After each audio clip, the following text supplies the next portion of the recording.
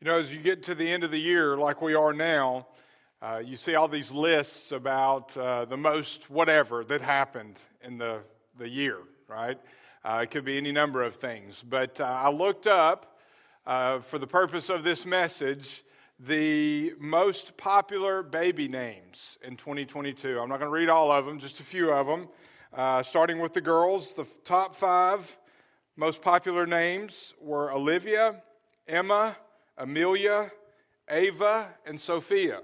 Maybe you have somebody in your family that's had a baby, or maybe you have named one of your children one of those names. For the boys, it was Liam, Noah, Oliver, Elijah, and Mateo. So those are the top 5 names, boys and girls, for 2022, which leads, in my mind at least, to the question, what's in a name? You know, we choose names for all sorts of reasons, sometimes for the meaning behind it, sometimes because we like the name for our children, sometimes it's a family name, a biblical name. There are all sorts of reasons why we choose names. Some cultures still place great importance on the meaning of names and choose those names very carefully. But what's in a name? Well, the names that we choose may have a reason, and this morning I want to ask the question, what about the name of Jesus? What's in that name? What does it represent? What does it mean? What comes to mind when you think of the name of Jesus? Savior, Lord? Hopefully that's what comes to mind, that He is your Savior and Lord, that you have a personal relationship with Him. Emmanuel, who is God with us, King of Kings, Lord of Lords. There are so many things, so many truths, so many characteristics, attributes that can come to mind when we think of the name of Jesus. Now, last week we looked at the first part of Philippians chapter 2, and we talked about the incarnation of Christ, how He humbled Himself. He took the form of a servant. He was born in humble circumstances. He lived the life of a servant, and He died as a servant to provide the sacrifice for our sins. And this week we're going to move into the last part of the chapter in Philippians chapter 2, and we're going to see what happens next. Everything Jesus did, He did because He wanted to. I mean, no one forced Him to come to this earth. No one forced Him to take the form of a servant. He did it willfully, voluntarily, even to the point to where He voluntarily laid down His life as a sacrifice for our sins. No one humbled Him. He became man on His own. Humility is the key to what Paul is focusing on in the first part of the chapter, and it is the key to what he's calling on the Philippians to practice, to humble themselves, to put others' needs above their own. And here's an important truth that I believe we need to wrap our minds around before we move on in this chapter. Jesus' self-humiliation was followed by His exaltation. He humbled Himself willfully on His own, but then we will see that He was exalted highly above all others. God the Father exalted Christ. And in a similar fashion, we're not the same as Christ, but we are promised that if we will humble ourselves as His followers, that we too will be exalted. Matthew 23:12, whoever exalts himself will be humbled, but whoever humbles himself will be exalted. In Philippians 2, verses 5 through 11, this isn't just a picture of the humiliation and exaltation of Christ. It's also an illustration of a divine principle that brings blessing to those who follow Christ obediently and follow in His footsteps. By God's grace, just as we are humbled with Christ and in Christ, we will also be glorified with Christ and in Christ. In verse 9 of Philippians chapter 2, the focus shifts from His humility to His exaltation. The central truth of the passage is, yes, He was humbled, we need to be humbled, but then it focuses in these last few verses, or these next few verses, on the central reality, the truth that Jesus is highly exalted, and His sovereign lordship is the focus here. Let's look at verses 9 through 11. For this reason also, God highly exalted him and bestowed on him the name which is above every name, so that at the name of Jesus every knee will bow, of those who are in heaven and on earth and under the earth, and every tongue will confess that Jesus Christ is Lord, to the glory of God the Father. So in verses 9 through 11, Paul presents aspects of God's exaltation of Jesus. And in doing so, as we look at these, we will know how we are to respond to him as, yes, the humble servant who gave his life, but now the exalted Savior who is high above all else. First, the first aspect is that, and it all centers on his name. The name of Jesus commands authority. The name of Jesus commands authority. Represents a lot of truths, his attributes. But there's no doubt from this passage, from what we know about Christ in Scripture, his name commands authority. Look at verse 9 again. For this reason also God highly exalted him and bestowed on him the name that is above every name. That phrase, for this reason, our minds should go back to the previous verses 6 through 8, where we have learned about his humiliation, willfully humbling himself and giving his life as a sacrifice for our sins. That should be on our minds, because the road to exaltation for Christ in this sense, in this instance, and for us as his followers, the road to exaltation is humiliation. We have to humble ourselves. It was true for Jesus, and if it's true for Jesus, you better believe it's true for us, his followers. But the result of this humiliation that he submitted himself to was that he was highly exalted, Paul says. You could call this super exaltation. More exalted than any other. He is highly exalted. God lifted him up in the most dramatic, magnificent way possible. And he was exalted above all. He lifted him up through the resurrection, his ascension, his coronation, and now as an intercessor between us and God. He was resurrected from the dead. That's the great truth of salvation, is that not only did he give his life, but he has now been raised from the dead and he is alive, so that we too can have victory over death and eternal life. He ascended to the Father. Jesus has gone back to heaven. Yes, he will return again, but he has gone back to the Father. And he will return in the same way that he ascended. In Acts chapter 1, the angels told the apostles, "Men of Galilee, why do you stand looking into the sky? This Jesus who has been taken up from you into heaven will come in just the same way as you have watched him go into heaven." So he ascended, he was raised from the dead, and he will return. He was given all authority, Paul tells us, in heaven and on earth. Matthew 28:18, he said that about himself. Jesus' resurrection and ascension were capped by his exaltation to the right hand of God the Father.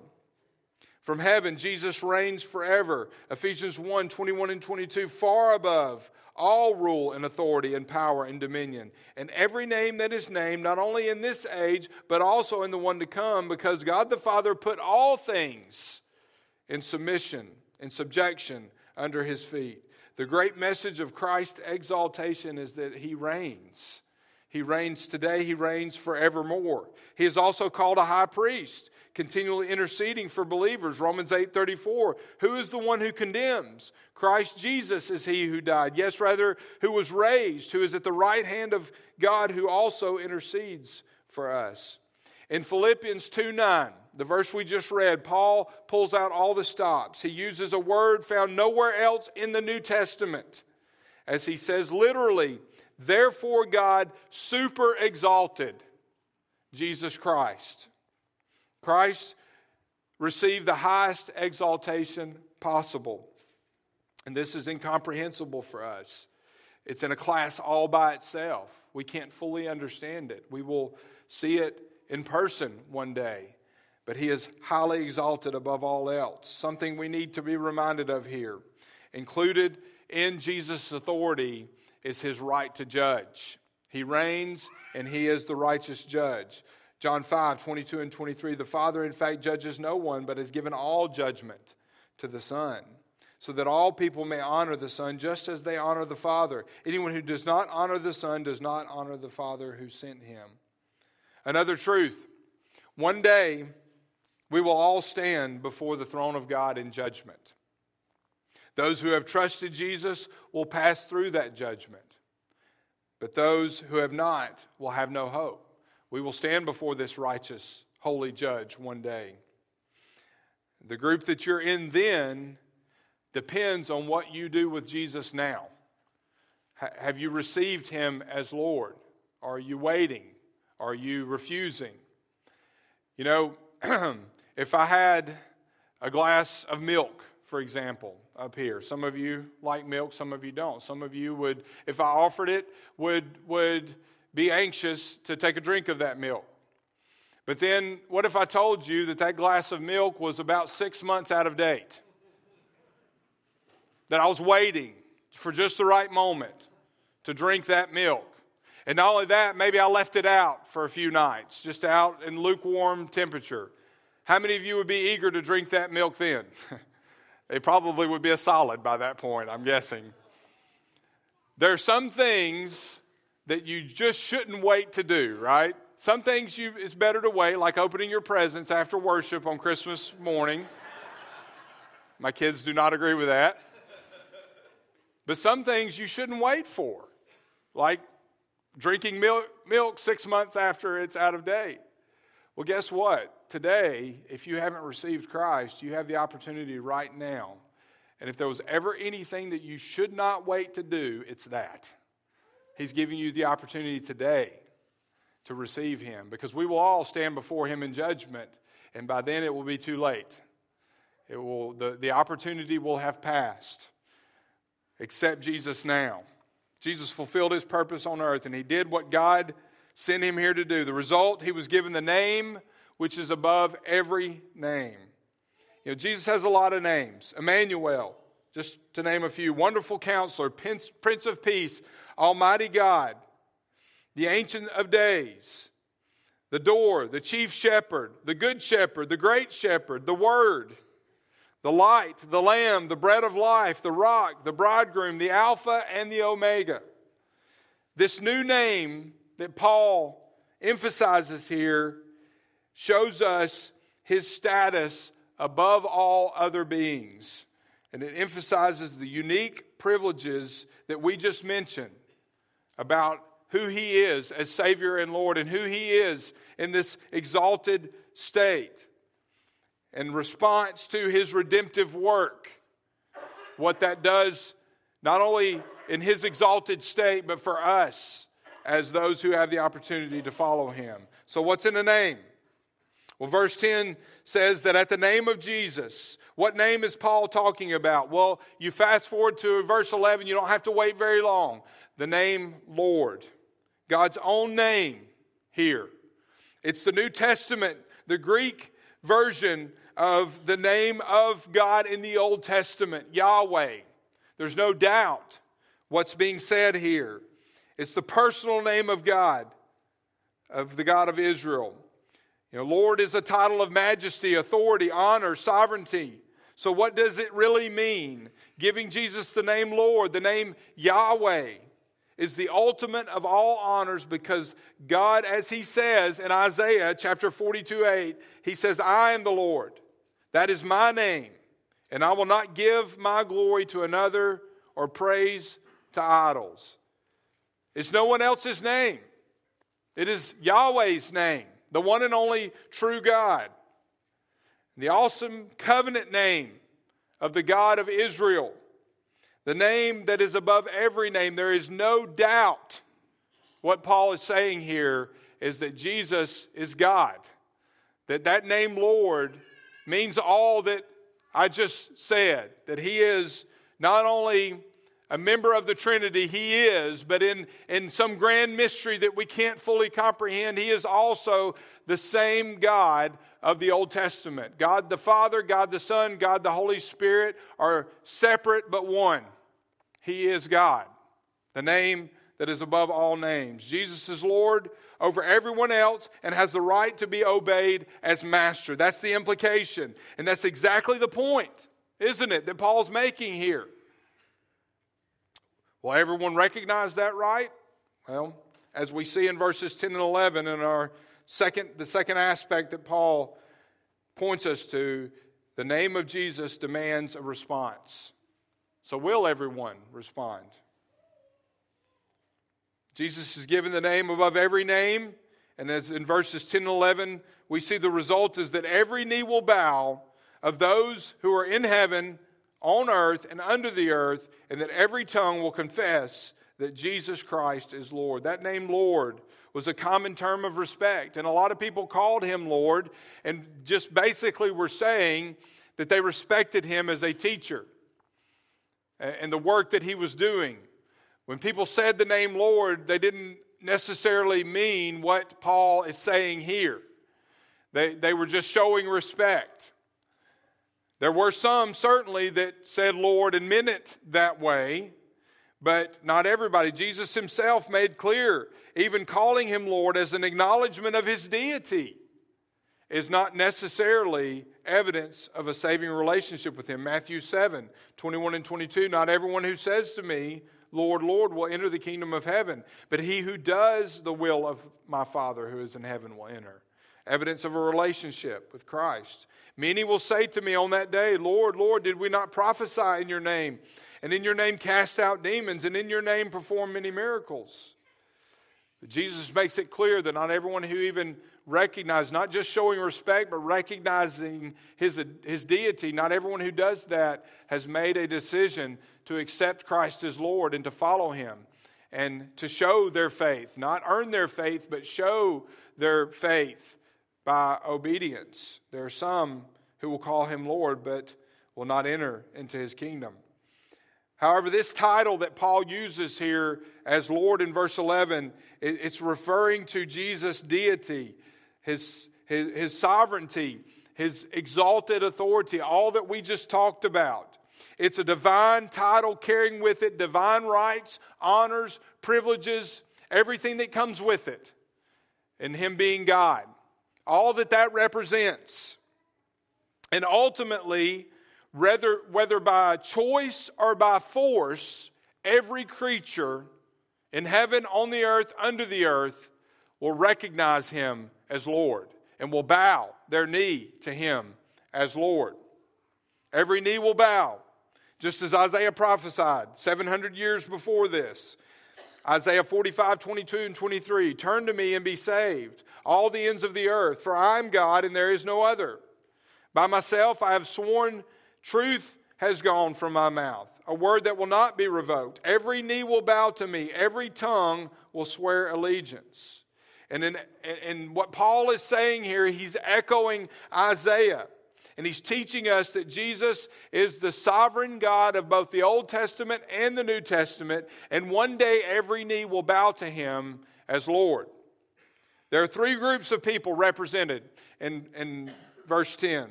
Those in heaven, the holy angels, saints that are redeemed who are already there from all ages.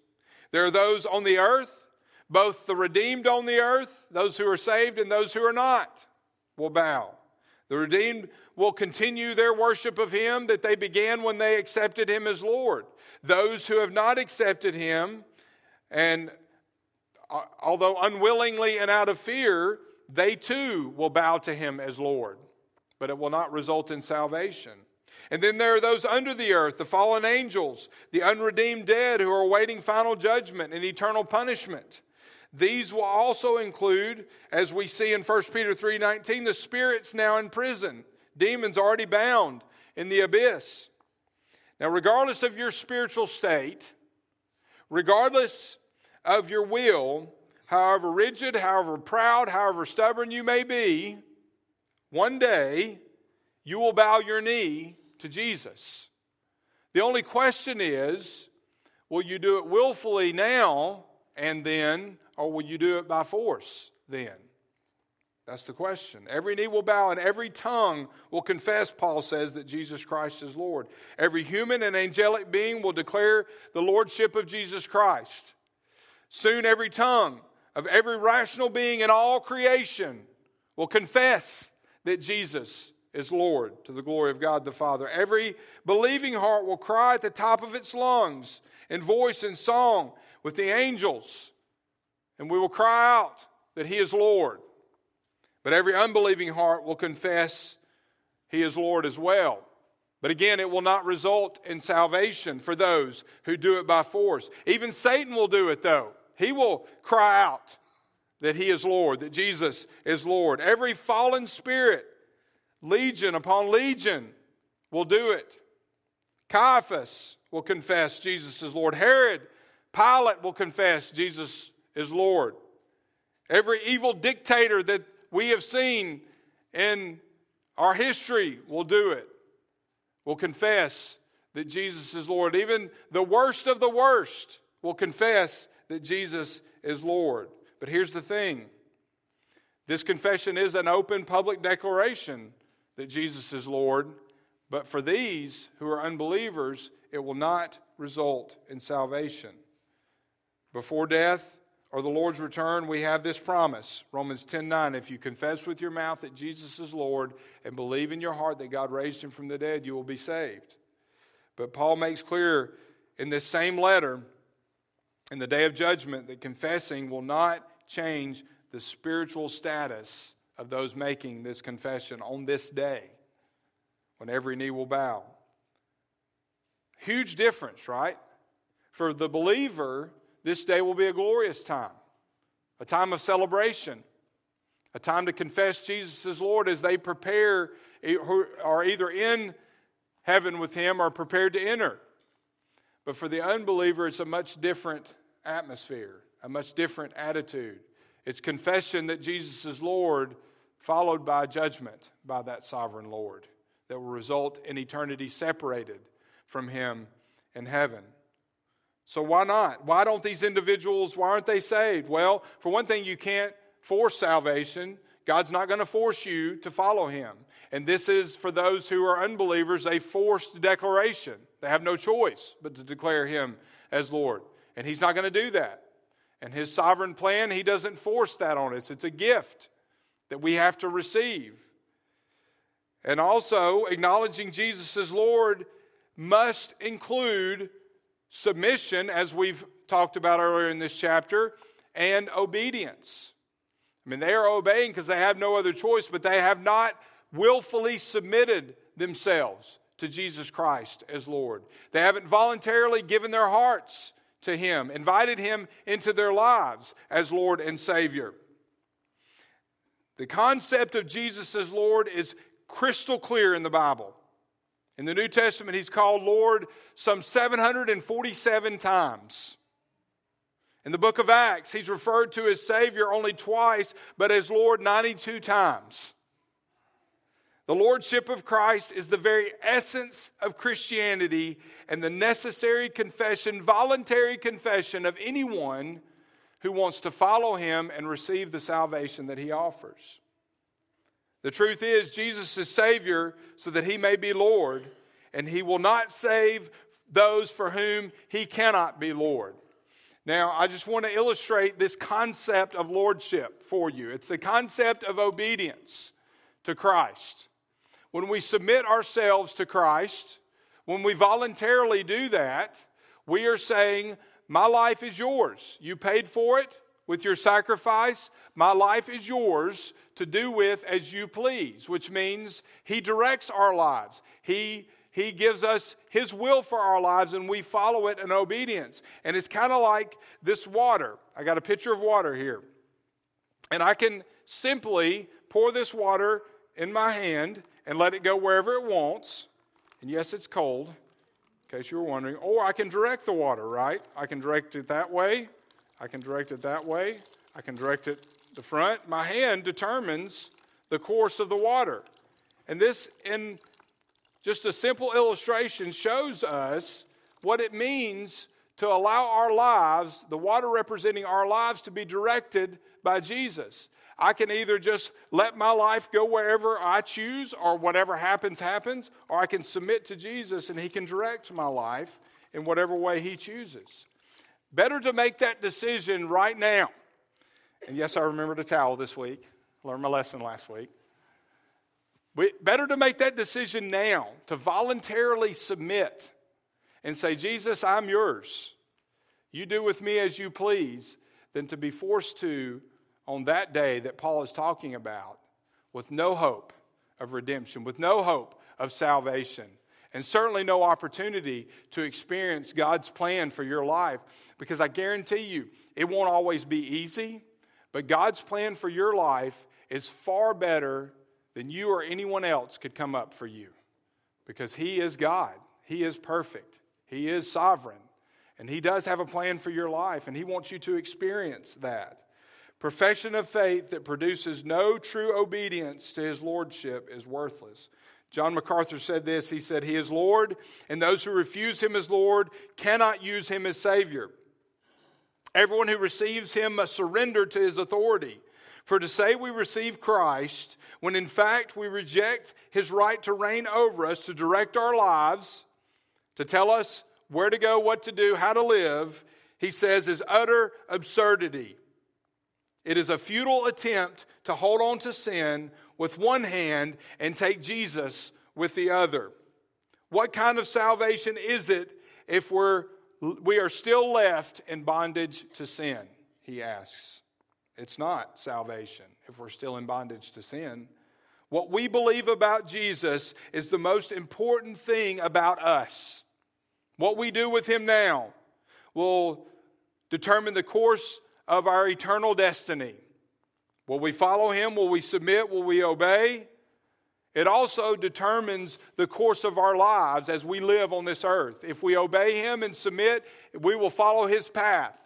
If we don't, we will follow our path, and it will lead to destruction. Paul wrote this to motivate the Philippian church to do nothing, he says, do nothing from rivalry or conceit, but in humility, to count others more significant than yourselves. Let each of you look out not only for his own interests, he says, but also the interests of others. So we need to understand the goal of this passage, yes, is to recognize who Jesus was and is and will be. But he's motivating the Philippian church to make a shift in their thinking and their acting and their living.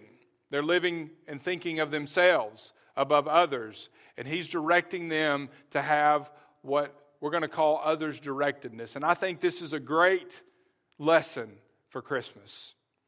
Because not all of us, myself included, and there's nothing wrong with this, are looking forward to the presents that I'm going to get today. Right? We're all thinking about either what we already have or what we're going to get. And that's okay. But what Christmas should remind us of is that it's not about us. Christmas is about, first of all, Jesus Christ. The example that he set, the incarnation of Christ, that he came to this earth not for himself, but for the sake of others. Others' directedness. We should be reminded of what Paul is trying to encourage the Philippians to do. To stop thinking about themselves and to put others above themselves. This concept of others' directedness works in every relationship in life. It is the model of the husband-wife relationship. Mutual submission. A husband willing to lay down his life for his wife, if necessary. A wife submitting to her husband as the spiritual leader of the home, and both of them submitting to Christ as Lord of their lives. It's the model of the church, as Paul's trying to teach them. If we're all looking out for the needs and interests of others, we will have our needs met. In the marriage relationship, that's true, and in the church relationship, that is true. Because if I'm looking out for your needs and you're looking out for my needs, I won't have to worry about my needs.